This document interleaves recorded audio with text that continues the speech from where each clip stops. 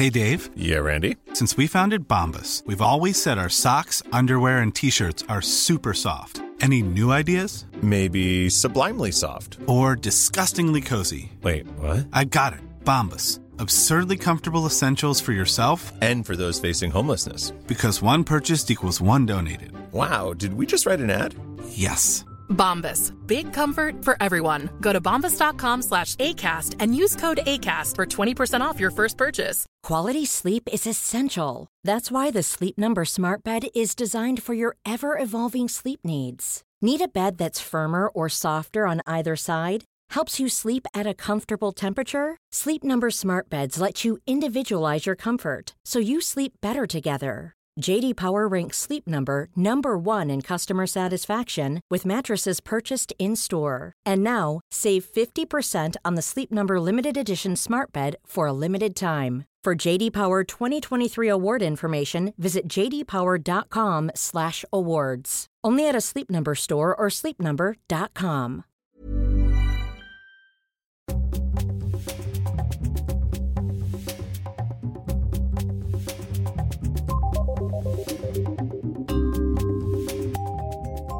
Hello and welcome to Your Book, the podcast for literary nosy Parkers. I'm Daisy Buchanan, your host and the author of The Sisterhood, a love letter to the women who shaped me. For our 5th series of Your Books, we're in the USA, and today we're coming to you from Book Soup, the bookshop in West Hollywood, Los Angeles. Our guest isn't just a West Coast resident. Her latest book is, among other things, a love letter to California. We're with Taylor Jenkins Reid, and Daisy Jones and the Six, her smash hit 6th novel, is a story of the highs and lows of fame, passion, pain, creativity, and being in a band, told as an oral history. When the novel came out last year, it was all any of my friends could talk about. Everyone I know started their copy and looked up from it blinking a few hours later, having inhaled it.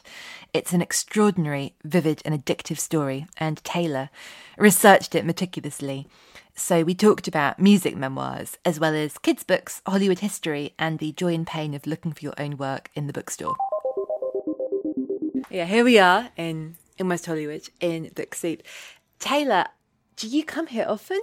I actually do. I don't. We're in West Hollywood. I live in the Valley, which anyone that's seen Clueless knows. That the Valley is a totally different, separate part of Los Angeles. But I love Book Soup. It's such a great bookstore. And we don't have that many independent bookstores in Los Angeles anymore. And so this one, oddly enough, in terms of independent bookstores, this is one that's closest to my house. So I'm here a lot. I do events here a lot. I like to just wander through the stacks because it's also got a real, intense library vibe too, which I like. So, can you remember the last thing you bought in here? The last thing that I bought was I was probably here for an event. I don't remember the last book, but it's been so many. I also buy a lot of children's books here for my daughter. So I buy a lot of the ABCs of engineering and ABCs of mathematics and stuff like that, which every time I'm here I pick up one of those. Oh, cool. Well, should we have a look at this table here? Because this is the store recommended pile. Is there anything in here that takes your fancy? I think I'm going to buy this book. I really want to read that. That's been on my list to read. The Great Believers is next on my list. Oh, so I don't know The Great Believers. Oh, this Rebecca is supposed nominated for the National Book Awards. Everything that I've heard about it is spectacular, so I'm really excited for that one. It's sitting on my nightstand. So what's it about? Pitch it to me. Oh, geez. Selling me pitching a book I haven't read is tough, but I believe that it's set in the 1980s against the backdrop of the AIDS crisis, and it's supposed to be just spectacular. This one, which I know everybody talks about, but I read this a couple months ago and loved it, Conversations with Friends by Sally Rooney. Have you read it yet? Yes. Yeah. It's very... I just really loved the writing. She has an incredible ability to describe things in a way that makes you feel like you're experiencing them. Because I love that book is so focused. It's yes. a very, very close reading of all of these different very relationships. narrow and intimate and almost claustrophobic, but I really liked it. The Body Keeps the Score, which is on the table, is the one that my therapist is always telling me to read. Ooh. I feel like every therapist tells people to read this book. I should probably buy it. It's important to do what your therapist says. Look at this. Trauma is a fact of life. Veterans and their families deal with the painful aftermath of combat. Do you read much kind of nonfiction and much science? It really depends. Lately, I've been reading so much in order to blurb. And so all of the things that I'm sent are fiction, and I read those. But I love reading nonfiction, like Jello Girls, for instance. Like, I really want to read that. It's tough for me to find time to read the books that I'm really, really excited about, even though I'm getting sent books that I'm also excited about. But it's, I'm trying to support them, and so... it's the loveliest thing and kind of the worst thing as well. But I think we're all going to die not having read what we wanted to read. I know. So much. I think that's why I like books so much, though, is that you will never, that feeling of I want this one, I want this one, I want to read this one, it's like this way of being sort of intellectually greedy that I really like. Is there anything that you've blurbed or that you've been sent that you're really excited about that you want to talk about? There's a book that's going to come out next year that I just finished and I just blurbed that I thought it was great, and it's called When a Star is Bored. And it's it's fiction, but it's sort of loosely about Carrie Fisher. The author that wrote it, his name's Byron Lane, and he was Carrie Fisher's assistant for a period of time in his life. And so this is this just sort of beautiful friend love story that about these two people and their relationship that I thought was really touching, and I loved Carrie Fisher when she was alive, and I miss her now, and you're reading it and it feels like she's there, and so I really loved that one. Oh, fantastic, because I love her books so much. Yeah. To do justice to that voice Exactly. is a challenge. And I really think he does. I really think that when you're reading it, it feels like she's there, which is such a tall order, and he really nails it. So it's going to be a good one.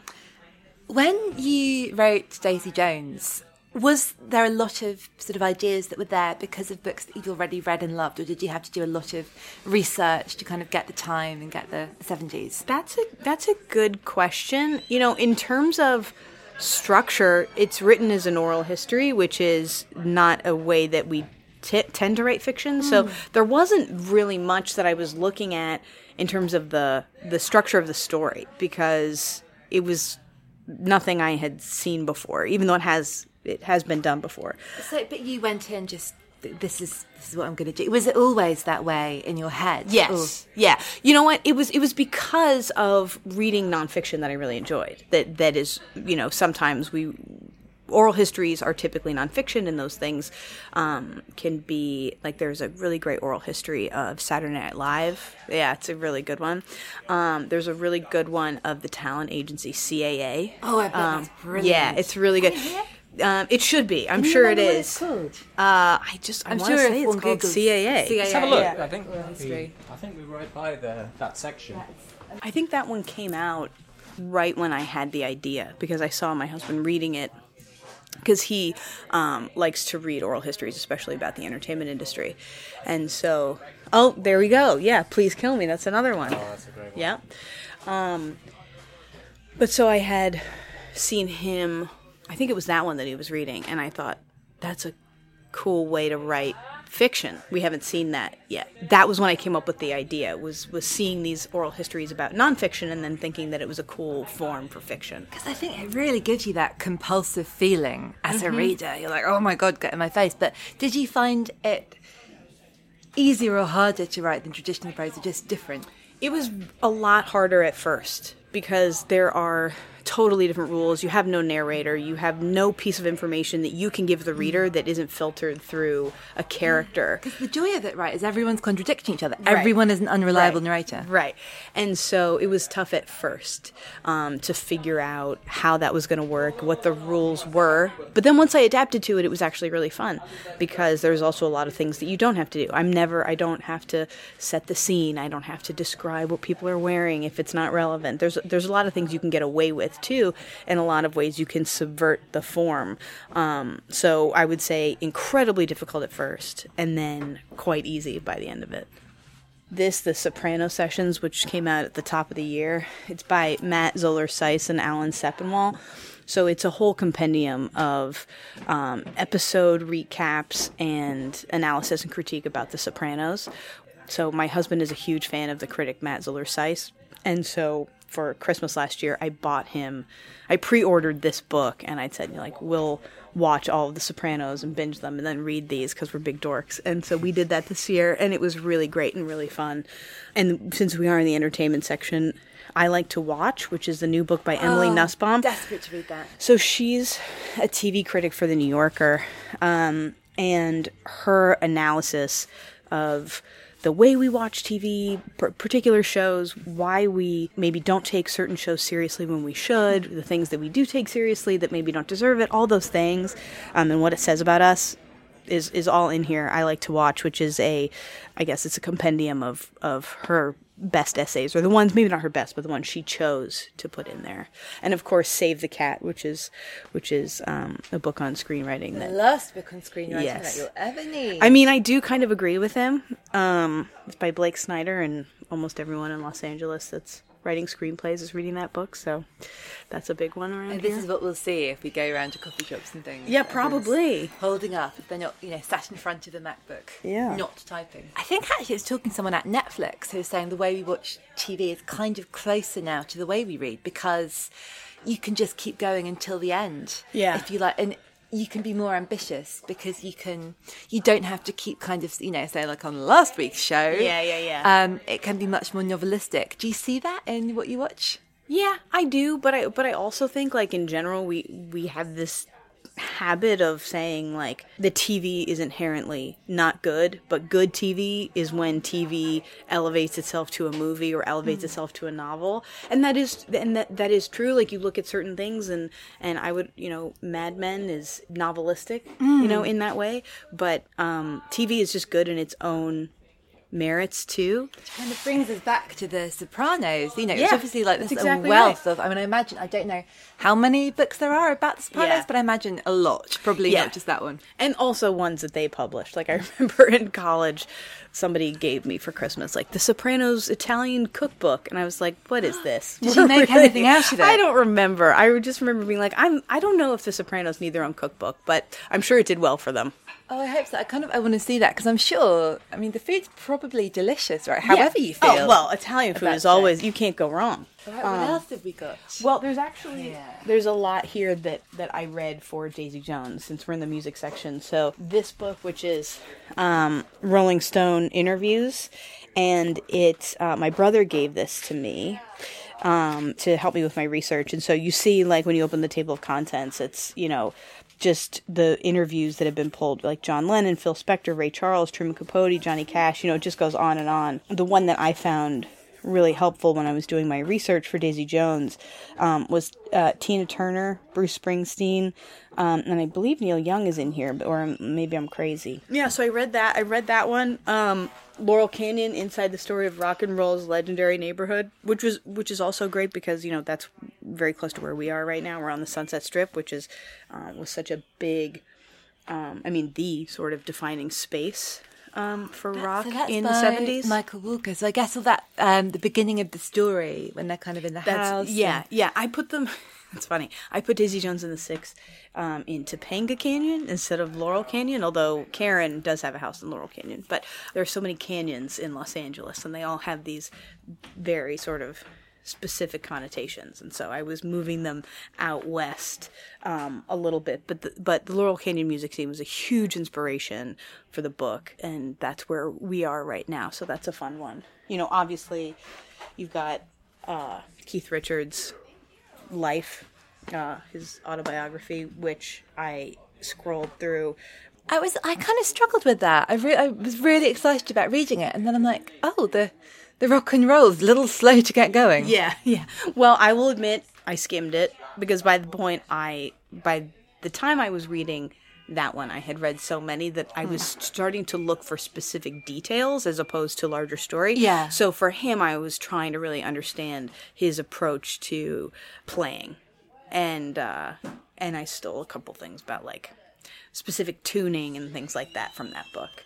I'm trying to see if they have It should be in this section, but it could be in a different section. But huge help for me was Bruce Springsteen's memoir, Born to Run. That was a really defining book for me in the process of writing Daisy Jones. Is it here somewhere?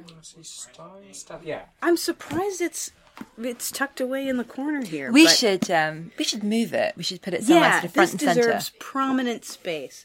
I loved this book, and I really wasn't into Springsteen before I read it. So did you read it because you knew you wanted it for research rather than for? Yeah. In fact, pleasure? I think I had a sort of attitude of like, I should read this because it had just come out when I was doing my research, and I felt like, oh, I should know what he said because he's in the same space that I'm writing about, so it sort of felt like homework. But then I got like 5 pages into it and I was like, I'm an idiot. Bruce Springsteen's the coolest, and I've been asleep on the wheel here. And I fell madly in love with Bruce Springsteen to the point where I talk about it way too much. Going outside, have you heard of this great singer called Bruce Springsteen? Yeah. He's really good. I know. I tell this story a lot, but I was in the middle of reading this book and I'm doing my research and I'm watching all these Bruce Springsteen YouTube videos and I'm like, just falling in love with him. And I remember I was having brunch with my mother-in-law and I'd said something like, boy, did you know Bruce Springsteen was like the hottest guy in the 70s? And the look on her face, she was like, you need to know your place right now. She was like, did I know Bruce Springsteen was hot in the 70s? This is another good one, actually, now that we're in the Bruce Springsteen section, which my husband bought this one for me as a gift once I became obsessed. Bruce Springsteen, The Stories Behind the Songs. This is a really cool one because... Can I just say that's a very generous thing for a husband to do? Yeah. I have a real thing about this guy. Well, his book. Oh, yeah. Oh, no. I wish my husband knew how to be jealous. He's completely incapable of it. He'd be like, go be with Bruce Springsteen if that's what you want. Is he a fan too, or would he just let you go? He's very supportive of any whim that I get, but I think in general he likes the music that I started listening to while writing Daisy Jones and the Six more than what I had listened to before, so he's happy with it. He's like, yeah, I'll listen to Springsteen for the 5,000th time if we're not listening to Nicki Minaj for the 5,000th time. So, but this book goes through each of his songs and tells a story behind, why it was written, how it was composed and things like that, which is really interesting. And it has a lot of smoking hot picks, which is also very important. Do you have a favorite song? Of Bruce Springsteen's? I'm on Fire. That's my favorite, and it will always be my favorite. And I wish it was written in the 70s. It's a song from the 80s, but I wanted to put it on all of my Daisy Jones playlists, and I think I did anyway, even though it didn't actually sync up in the chronology of it. I think that sometimes a period of time it can be an idea as much as like a set chronology, and especially I think certainly in the UK, a lot of the 60s, as we think was the 60s, was really happening in the early 70s because it takes longer for everything to filter down than you think. Well, good. All right, so we'll say that fits then. As a legitimate a notary for music playlists. All right. This looks good. You mentioned Nicki Minaj, not Daisy Jones related, I should but read I want to this. read I haven't heard Queens, of this before. The Essential History of Women in Hip Hop. I've never heard of this book, and now I think I might need it. Someone I feel is kind of overlooked in hip hop history right now is Foxy Brown. Oh, sure. That she, Absolutely. I don't think that she is remembered. I mean, as far as I know, she's still alive, but in the way that she, so I will save that for later. And it's also a great title. God Save the Queens. They've got Gabrielle Union is quoted on there. And then Jason King and Rob Sheffield. I don't want to know what some dudes think about women in hip hop. That's fair. I care what Gabrielle Union thinks of it, though. That's it. This one I've heard is really great that I want to read. This is, I believe, an oral history, too. Ladies Who Punch. Or maybe it's not. No, maybe it's an expose. Yeah. Everything's an oral history now. I've invented them. Yeah, right. I wish I could claim. So what's that? That's about this is the whole, it's the storyline behind The View, and they're all just, talking trash about each other. I just love a book where people are talking trash about each other. The back, 'cause it looks... Please, I just love that. Oh, this is great. The only one who didn't succeed, although I thought she was adorable, was Debbie. That's Barbara Walters. My favourite is Elizabeth Hasselbeck. This woman is driving me nuts. I'm not going back. I can't do the show like this. It feels like you're joining a new club that doesn't want any new members. That was the hardest part, Meghan McCain. Yeah, see, this is gold. I should buy this book right now. Ramin Djawadi Whoopi vented to an executive about how much she hated my book cover, which she discovered online because it featured an illustration of her sitting at the same table with Rosie O'Donnell. Are they not on at the same time? Is that the problem? I'm assuming that I don't was know maybe why because that's offensive. there was I'm going to guess there was a Whoopi Goldberg, Rosie O'Donnell issue, which for legal reasons is purely my conjecture. I will Google that. And I really want to read that Sally Field book as well in pieces. Yeah. Read that. This is getting away from the podcast and more just now we're shopping. in Hollywood. So I haven't read this book, but I did see the documentary, Full Service. This is wild. I don't know if I can even recommend this story directly. It is that wild, but it's Full Service, My Adventures in Hollywood and the Secret Sex Lives of the Stars. My book, The Seven Husbands of Evelyn Hugo, has a large part of that storyline is about queer Hollywood and the people that had to hide who they were in order to work. And so Scotty Bowers, who wrote this, claims that he was basically a pimp for all of queer Hollywood. And he outs a lot of people. You know, is it true? Is it not? I don't know. He says a lot of crazy things, but it's certainly an interesting, gossipy story. Oh, this looks great. I wonder if we can, I don't know, if I lose a limb or something, I might just be able to fit this in my yeah, right. in my hold luggage. Right. I mean, I have to wear 3 pairs of shoes. It's fine. Yeah. Yeah. When I was in London, I did the same thing the opposite way, where it was like, I can't fit all of this. I'm shoving books in my pockets. What books did you buy in London? Well, you know what? Here's the awful thing. I bought a few because we go to bookstores to sign books, and then I always like to buy something. So I bought all these books for my kid, and then I would go to my publisher and I'd be like, oh, that book looks good, and that book looks good. And then I would just end up with a handful of free books that I was like, well, I have to bring these home, The ones I bought for my daughter were, do you know the Little People big, is it over here? This is I love this series so much. Also, I might have to buy her one of these baby t-shirts. Oh, it's a David Bowie shirt. Anyway, there's these little feminist stories. So basically it'll be, a story about Frida Kahlo or, Maya Angelou or Jane Austen, and it's one book each. This is yes. it. Little People, Big Dreams. So whenever I go to a bookstore, to get my daughter one of these. So I haven't seen Dolly Parton, and I keep this out for. I know. Let's see. The ones my daughter has, I don't even think are here, so I might have to stock up on here. Oh, she has Rosa Parks, and then my daughter has Maya Angelou, Frida Kahlo. Who else does she have? Jane Austen, which she's not nearly as interested in, which I'm bummed about because it starts out and it's Jane Austen was a writer, and I'm just like your mom. And she's like, whatever. Where's Maya Angelou?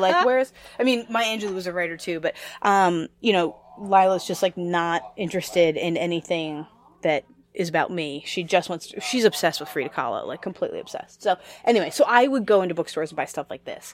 And then we also bought her The Tiger Who Came to Tea.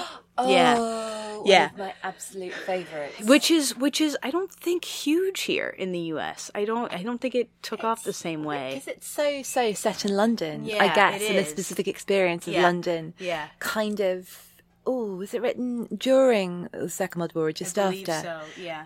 But then I think, you think there would be enough Anglophiles. I don't know. I would have thought it translated here in a big way, or maybe I just missed it. But anyway, she loves it. So, but that's the kind of stuff that my husband and I were squishing them down into the suitcase and sitting on the suitcase to get it zipped. Have you come across Judith Kerr wrote books that were kind of autobiographical novels, and they're sort of for young adults about her experiences of being a refugee, and they're my favourite books of all time. They're so great. Oh, I had no idea. It's called When Hitler Stole Pink Rabbit, and she is, as Anna, she's 9, and her father is a sort of prominent Jewish, I think, theatre critic and intellectual and writer, and they have to leave, obviously, and they go to, I think, Switzerland, and then Paris, and then there's one where she's in Paris as a teenager, and then there's one called It's a Small Person Far Away, and then the other way round, but I always get them wrong way round. There's one post-war, and it's sort of about her mother dying, but they are great. They're really, really great. I will send them to you. Oh, geez. See, this is you can't get them embarrassment of riches. They are just, yeah. Because it sounds like you're short on books. Yeah, I know. I need more books. You know what? These these 2 books here, like if anyone has a kid, there's 3 of these, but they only have 2 of them. My daughter's obsessed with these, and it gets her to do yoga, which is the cutest thing. So they're called Yoga Bear, Yoga Whale, and they also have Yoga Bug. And anyway, each one is named after, so it's like do lion pose, which is really just lion's breath or whatever, tiger, and she'll entertain herself for 45 minutes doing these poses. And then, that looks about my level of yoga. Yeah. So I you know might what? get those tonight. Honestly, it's really cute because she'll sit there and she'll do, some not hugely complex, but like fairly complex poses. And she's so proud of herself and, keeps her entertained. That's really lovely. Is there anything that you're very excited about her reading when she's a little bit older? Yes. So here's the most awful admission that is going to get me kicked out of this bookstore, which is that I've never read Harry Potter. I should say, and this might mean we have no more listeners on our podcast ever. Like, I've read not all of the books. Mm-hmm. I really enjoyed the ones I did. I'm not like a huge fan. Yeah, I'm delighted it exists. I'm glad that those books inspire so much love in so many people. But the minute you say that or admit it, the floor opens up and swallows you whole. It's not. No, but I want to read them. I just sort of didn't when everyone was reading them, and then I got this idea right before I had a kid. I was like, let me not read them. Let me purposely not read them, and I'll get to read them for the first time with my kid. But I don't think I understood just how long it takes for a kid to be ready to read Harry Potter. So I'm like, counting down the days. She's 3 now. We have a couple more years to go. I keep saying to my friends, like, my friend has a kid who's 8 and like super into Harry Potter. And I was like, okay, when did she read the first one? Like, when can I put it on my schedule that I can start reading Harry Potter with my daughter? You're like, 18 months to go. Yeah, exactly. But it would be so lovely to experience that world with her for the first time. That's what I think, and that's why I keep holding out. But I do feel embarrassed when it comes up in conversation. I'm like, give me a few years and I'll be able to follow this. We'll interview you again if this podcast is still going. You'll be there in a hat and a cape, but it was. That's exactly right. I'll be first in line. What were you reading when you were young? It's funny. I wasn't. You are still young, but a child. No, yeah. I wasn't that much of a reader.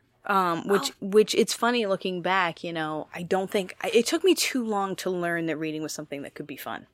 I kind of love hearing people saying that because I think there's so much of a sort of weird inverted snobbery around definitely. Reading where people are like, I think it's because the people who've always loved it are like, I read as a kid because I had nothing else going on.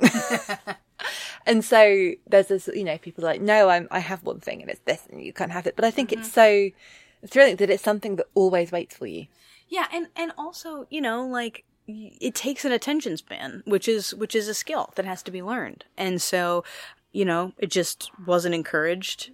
And I didn't really get into it. And then I came to it much later. But there were certain books that came up, I would say basically like preteen for me, where I had just heard about it and I was interested in, so I started reading. But like, children's books, like I have like a gap in my knowledge a little bit, like when people are like, oh, The Bridge to Terabithia or Lion, the Witch, and the Wardrobe, and I'm like, those sound good, don't know what they are. I came to it really when Chick Lit started. So can you remember one of the first things you read when you're like, oh, this is what all the fuss is about. Reading might be for me. I can tell you exactly what it was. It was Bridget Jones's Diary.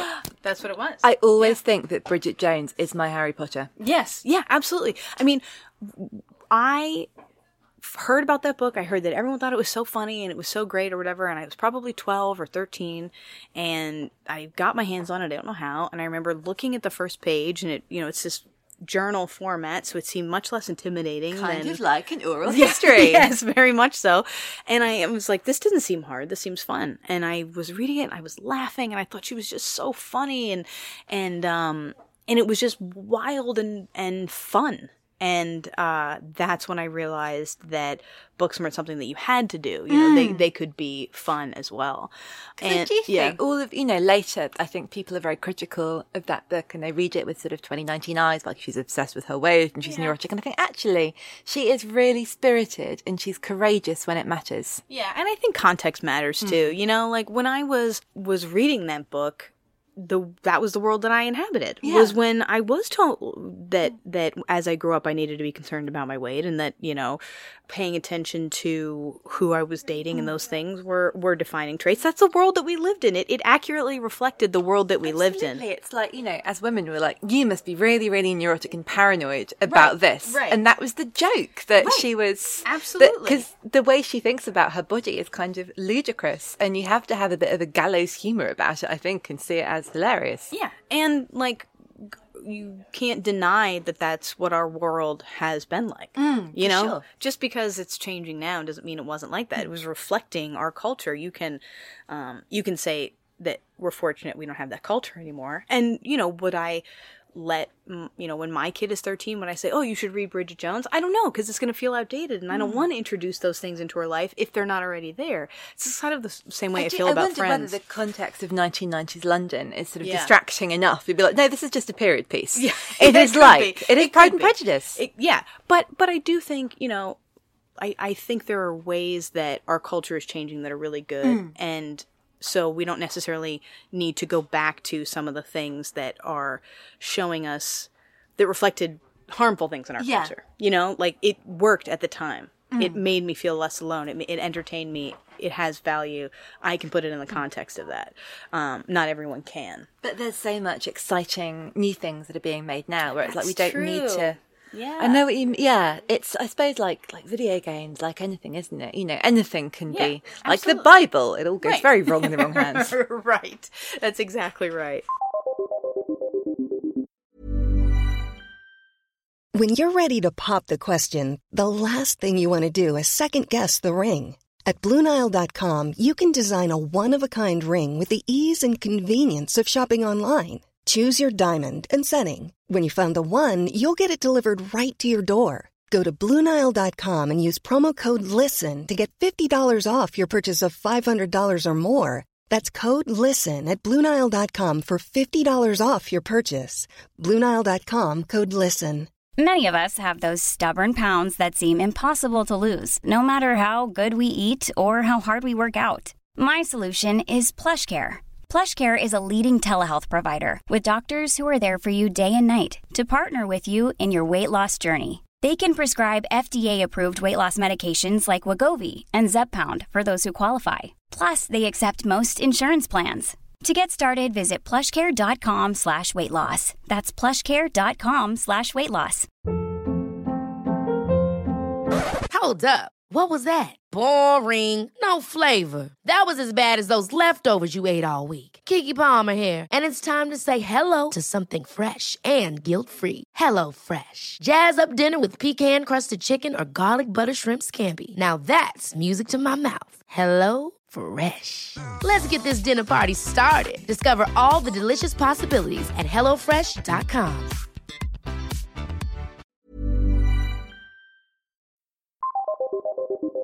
We'll be back to Taylor soon, but now it's time for my Steal of the Week, a book so precious that you can imagine George Clooney and Brad Pitt hatching an elaborate plan to steal it. This week, it's How to Break Up with Fast Fashion by Lauren Bravo, former guest and friend of the podcast and of me. Lauren has written a tender, cheering and emotional book about a love-hate relationship with the fashion industry, specifically the production part. She has a compassionate and practical plan to help us shop with joy while limiting our impact on the planet. It's full of wit, warmth and wisdom, and most importantly, Lauren is not making any of us attempt to put together a capsule wardrobe. That's How to Break Up with Fast Fashion by Lauren Bravo, published by Headline Home. Now back to Taylor. Oh, you just come across Dr. Seuss. Are you a fan? We're a big fan of Dr. Seuss in the house, which what's kind of funny is that, so my brother, his name's Jake, and he bought my daughter Lila, I think, like her first Dr. Seuss book or something. So she's confused and she thinks that her Uncle Jake wrote all of Dr. Seuss's books. So she will read like, oh, The Places You'll Go, and she thinks it's written by Uncle Jake. I can't wait for her to get to school or playgroup and whatever and be like, that's my uncle. I know. Well, what's also funny is in Oh, The Places You'll Go, there's actually very specifically a part where They go to a waiting place. Oh yeah, yeah. So there's an area where people are just waiting for a train to go or a bus to come or a plane to go. It goes on and on and on, and then it says waiting perhaps for their Uncle Jake or a pot to boil or a better break. And Lyle is just like, oh, it's Uncle Jake. Like, you know, it's like he didn't write this book. He's not in this book, but for her, he is. Oh, the places you'll go. That is the most adorable thing I ever heard. Pretty great. This is also a book, not for children, that came out recently that I actually am doing a giveaway because I really loved it and I want to support her. It's called 3 Women by Lisa Taddeo. It's nonfiction. It's about 3 women that she's very specifically chosen, and she sort of details this specific part of their love/sex lives that is really gripping and heartbreaking and beautiful and you know, look, it's a narrow. It's 3 white women, you know, but it's a very interesting book, and I really liked it. I love that book, and I'm so kind of blown away by the consistency, like the time. That as an act of journalism, I think it's so impressive. But also, what crushed me was because I think, and I know a few people who read it. It's come up before, I think, on this podcast because everyone's either like just read it or about to read it because it's just come out and it's been so huge in the UK that I think people were kind of expecting a raunchy read, and then they were a bit taken aback by the fact that it's so much about women being let down and kind of, you know, gaslit and made to feel ashamed of their feelings, like just that awful feeling that you're, as a woman, that it's not safe to desire like romantically. And something that I was, not that I took from it as a lesson, but that made me sad is I feel like we're in some places, it's a very Western thing, but at a point where to desire sex is safer than to desire romance or love or that kind of connection. Yeah. Well, these are 3, I would say, fairly disempowered women who are trying to grab some agency, but and it's interesting that the happiest woman who seems to have the least awful time, Sloane, she's definitely the most privileged. It's got the most kind of... The most privileged, and also, you know, I don't think... I mean, you get to the end of the book, and is she doing what she wants to be doing? I don't know. I'm not sure she wants to be doing those things. I thought it was really interesting. And I thought Good and Mad was really interesting, which is by Rebecca Traister. It's specifically about women's anger. Really great book as women start embracing our anger more. I'm definitely all for characters that are angry. And so that's a really good one. I think all the time about, I think it's Susie in Curb, who's described as being like, she's cold in her anger. Right. And I was like, that's what I want. Yeah. I want to feel angry, but not to have that like, to just be or productive anger, right? To feel angry and then to feel like you can do something about it. To have the agency to make it useful.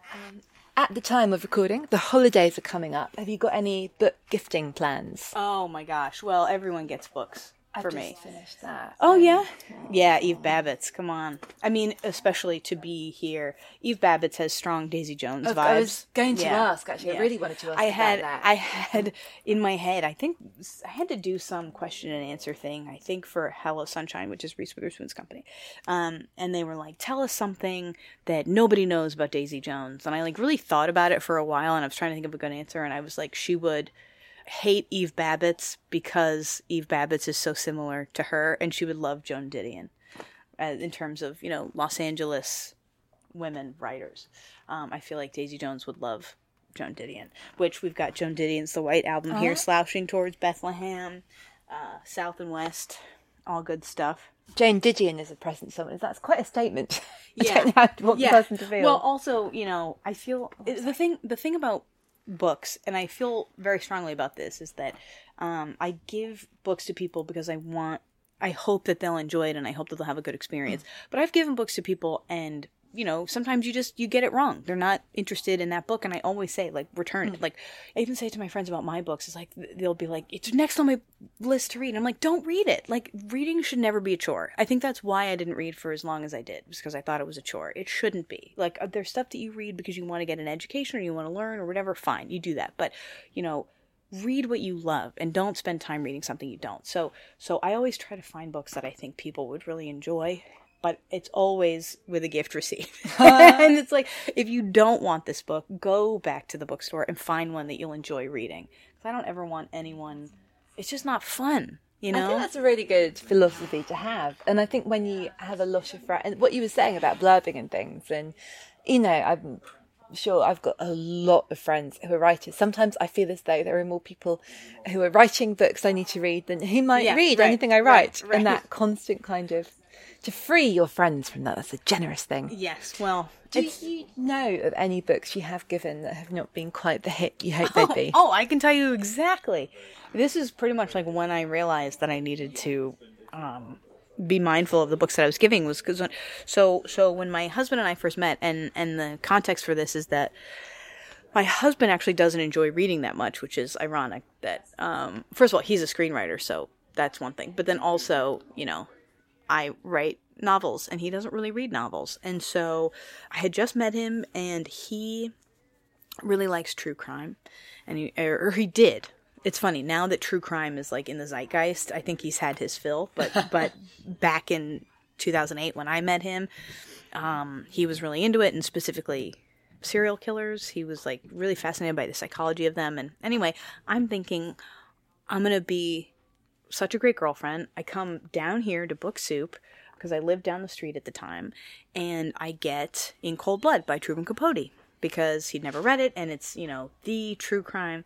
And he's such a nice person, and he's got such a sweet heart, and he would do anything for anybody. And I give him this book, and he's like, oh, thank you so much. And I'm like, great. And it was just awkward, and suddenly he seemed like so down, and I finally was like, is something the matter? And he goes, I just really don't feel like reading this book.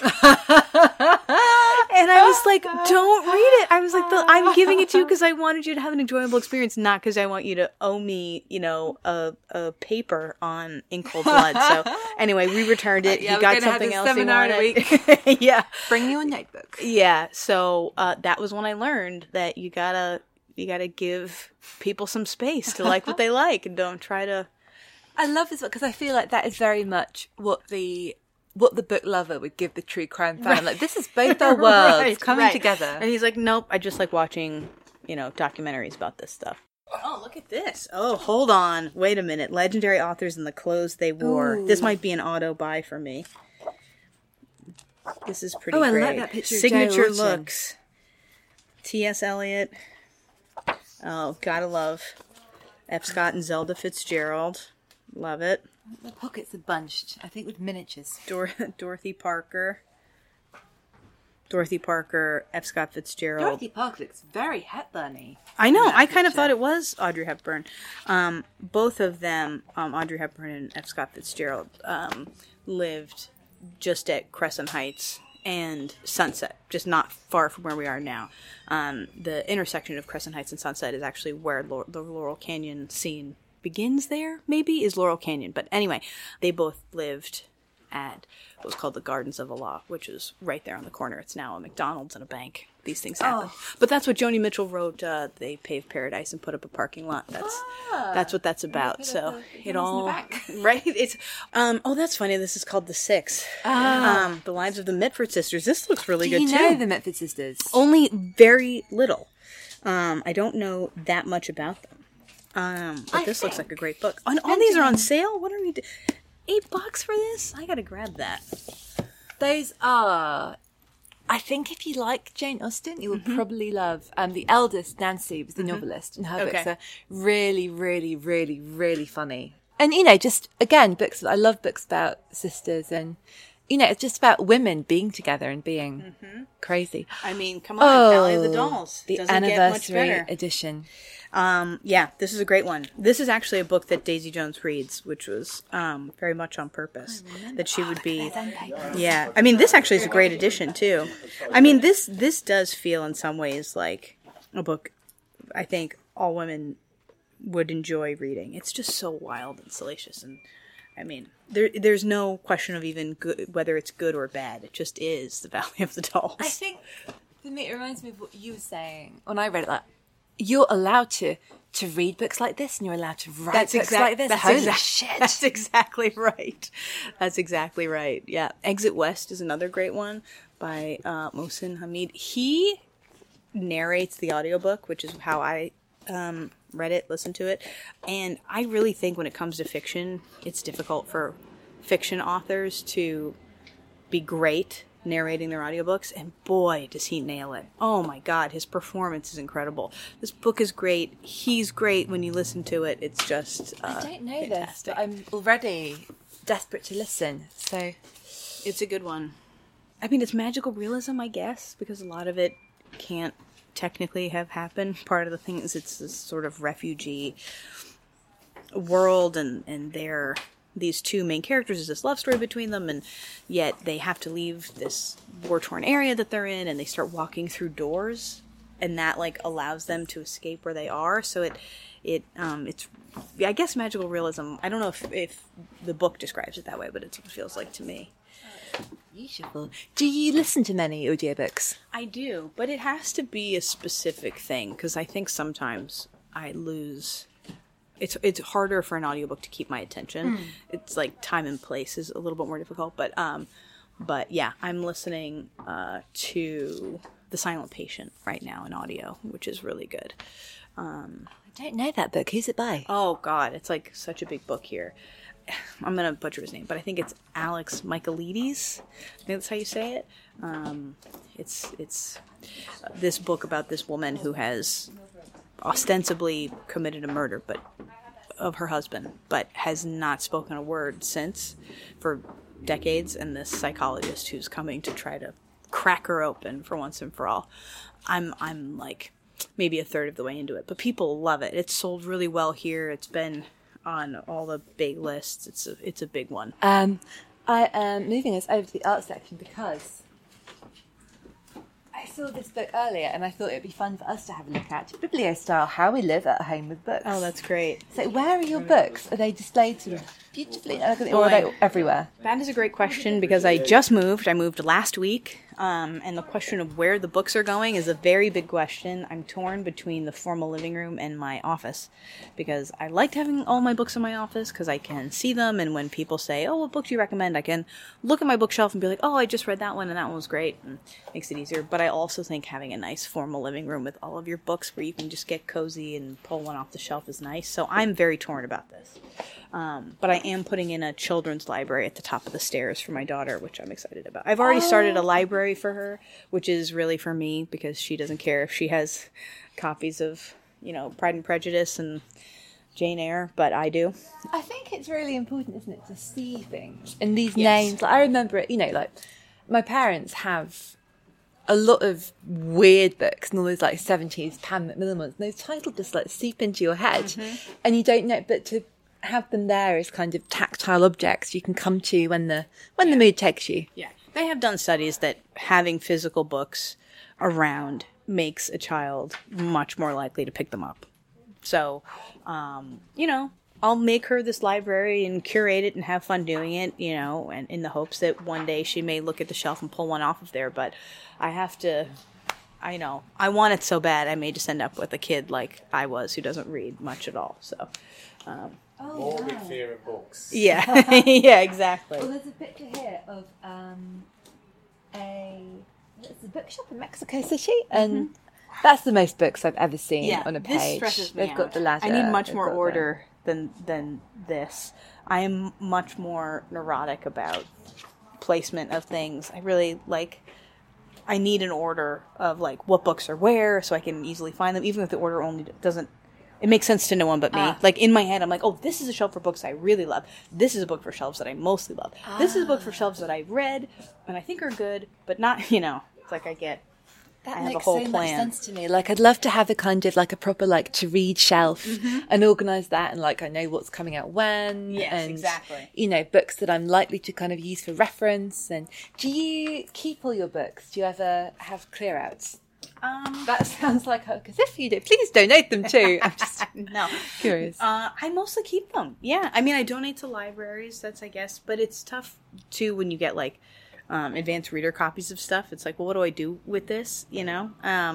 So yeah, I mostly keep everything. And there are some things that I'll read because I get an advanced reader copy, or I get, I borrowed it from somebody or whatever, and you read it and you love it, and then I think, well, now I gotta go buy my own copy and have it in my library, which is one of those things where I will sometimes buy a book that I've already read. I don't even crack it open. I just need it there on the shelf with the others that I love. To have that physical presence. Exactly. Ooh, for the love of books, designing and curating a home library. We're in the book design section, I guess. I love that this exists. All of these books are things that I will just buy and own, and I don't need to, and so I have to just open up the chapter books in our homes. How do they get there? Yeah. Well, in my case, 1,000 Jiffy bags. Yeah. If I wasn't luggage restricted. Yeah, you're in a bad section for luggage restricted. Yeah, there's no way any of this is getting in the huge case. And beautiful. Well, let's go over to where your book is. Oh my gosh. That's quite prominently displayed. I had no idea. Although it is high. Not as easy for short people to get. And you're right by Sally Rooney. I'll take it. A lot of good books here. Well, how does it feel to see your own book in a bookshop? It feels great. It feels great, and you know what? It's been a hard-won victory, because for years, a lot of my books were not stocked in bookstores. So my first book came out, and I remember going to Barnes & Noble, and it was like, nope, not there. It was just not anywhere. And then it was like the second book, now it's a little bit more, and the third book's a little bit more, and then I think it was by the fourth book that it started to show up places. And so now on the sixth book, to see they've got multiple copies, it's right there in the front, it's staring out at you, it feels good. It's among so many great ones too, that I've wanted to read. This is like, when I talk about wanting to grab each one and be like greedy with my time, it's like Gods of Jade and Shadow I really want to read. Normal People, Sally Rooney book, I haven't read that one yet. I read her first one. Oh, I think a lot of people like it more, right? Yeah, I suppose because it's so... Okay, it's a story that I don't know before. It's very complicated, and I think it's tricky. No one comes out of it well in Normal People. But again, it feels, I suppose, very subtle and very adult. It's really sad, but really great. Yeah, that's what I've heard. There's a lot here. A Woman Is No Man, I really want to read. I've not heard about that. That one, I think, came out around the same time as mine. Yes. Oh, shit. I'm so sorry. And sorry, Salman Rushdie. That is Quichotte that I just threw at Taylor. There we go. Back you go. Quichotte, I quite liked, actually. I didn't read it. I haven't read it yet. I had to read all the Booker books, and it was much more... I was a bit like, it's going to be a bit, worthy. Yeah. But it was great fun. Great fun. All right, so A Woman Is No Man by Ita Farum. So this sounds... Is it maybe in the same sort of family of theme as the audiobook you were talking about? Oh, it's about Palestinian Americans, right? Yeah, I think in America. And about people who have love affairs and romantic feelings that are thwarted by the situations they're in and the place they're in. Yeah, I want to read that one. Copperhead, I want to read. I was just on a panel with Alexei Zentner. He sounds like such an interesting person, and this book is about white supremacy specifically. But I think the whole thing is that the main character's stepfather is a white supremacist, and the main character is trying to wrestle with, knowing that the way he was raised was wrong and trying to get himself out of it. And it sounds really interesting, and the story behind why he wrote it sounded great. He's just a great guy.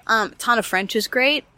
Her detective novels are so good. Her. Yeah, she's great. Witch Elm, is that her new one? Is that this one here. I think they're making her stuff into a TV show for Starz. Oh, cool. So I'm excited about, because they're great books, but they would be great TV shows too. Is that if you could, obviously, other than your books, which I think are in the works, right? If I gave you $100 billion to adapt anything, you could do it as a TV show, you could do it as a movie, you could do the casting, however you wanted. What would you... But you have to choose one thing. What a fun question with so many answers. The thing that comes to mind first, I think, is The Song of Achilles by Madeline Miller. I loved that one. It's one of my favorite books. I talk about it all the time. But I would love to just watch it. You know, just someone else make it. I just want to watch it. It was a really great book, and I think that's the book that I've pressed into the most people's hands. And been like, please read this. Because I'm desperate to read Circe, and everyone's recommended that to me, really and it's good. one of those, like, I don't know why I've not got to it yet, but I will. And It's really good. Circe's really good. I love both of her books. I'll read anything that she writes. Did you like Song of Achilles more? I did, only because it's more of a traditional structure. So it's like, it's really like about Achilles and the Trojan War and his relationship with Patroclus, whereas Circe is a little bit more, episodic. You go through the times in her life as they unfold. But I loved them both. Oh, here we have Uncussing by Catherine Dunn and Everything is Fucked by Mark Manson. Yeah, I will say I very briefly read part of The Subtle Art of Not Giving a Fuck, and it is lovely. I think that I could use a lot more not giving a fuck, so... Actually, this whole shelf I'm down for. How to Stop Feeling Like Shit. Fuck, That's Delicious. All good stuff. Fucking Good Manners. Yeah. They're the fucking books. The Holy Shit Moment. How lasting change can happen in an instant. Okay, I'm down. Do you have that with your books? Do you have a moment when the story...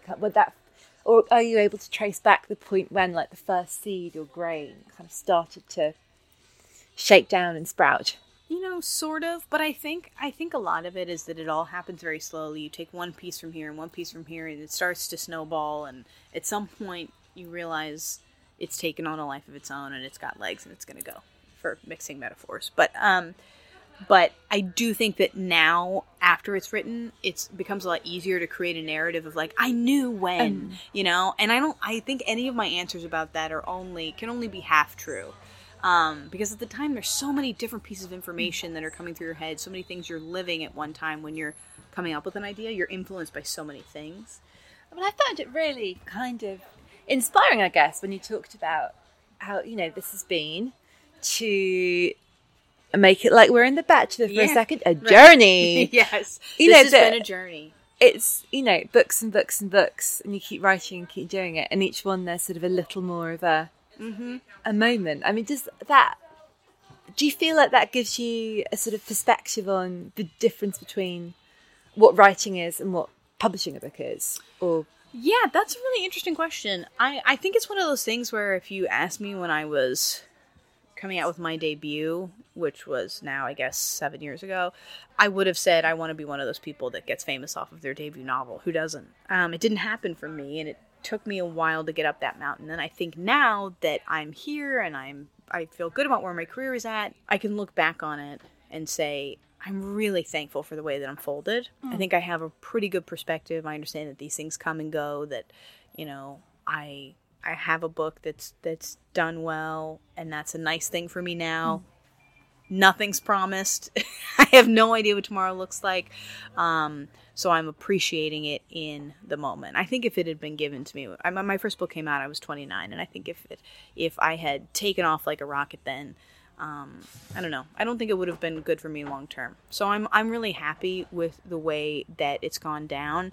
Each victory, small things of like, oh, this place covered it, or this, it's on this list, or these things that again sort of snowball into a successful book.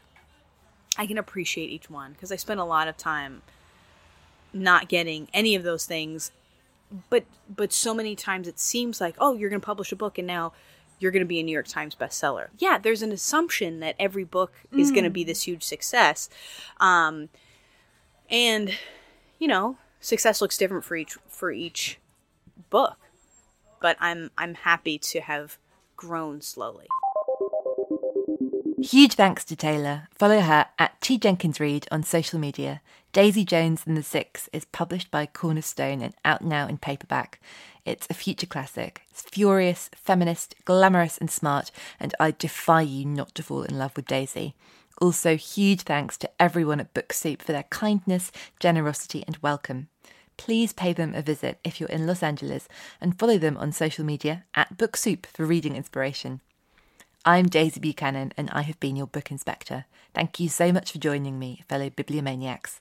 You can find me on Twitter @NotRollerGirl and on Instagram @TheDaisyB. Say hello, suggest some guests, and watch out for shelfies. Visit our show page, acast.com/booked, for more information about our guest and a list of the books they talked about. If you have any other queries about the podcast, you can email us at whybooked@gmail.com. Your Booked is produced by Dale Shaw for New Alaska and hosted by Acast.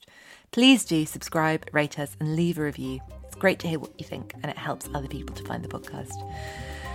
For now, I leave you with these words that are thought to have been said by the playwright Ferenc Molnar. Writing is like sex. First you do it for love, then you do it for your friends, and then you do it for money.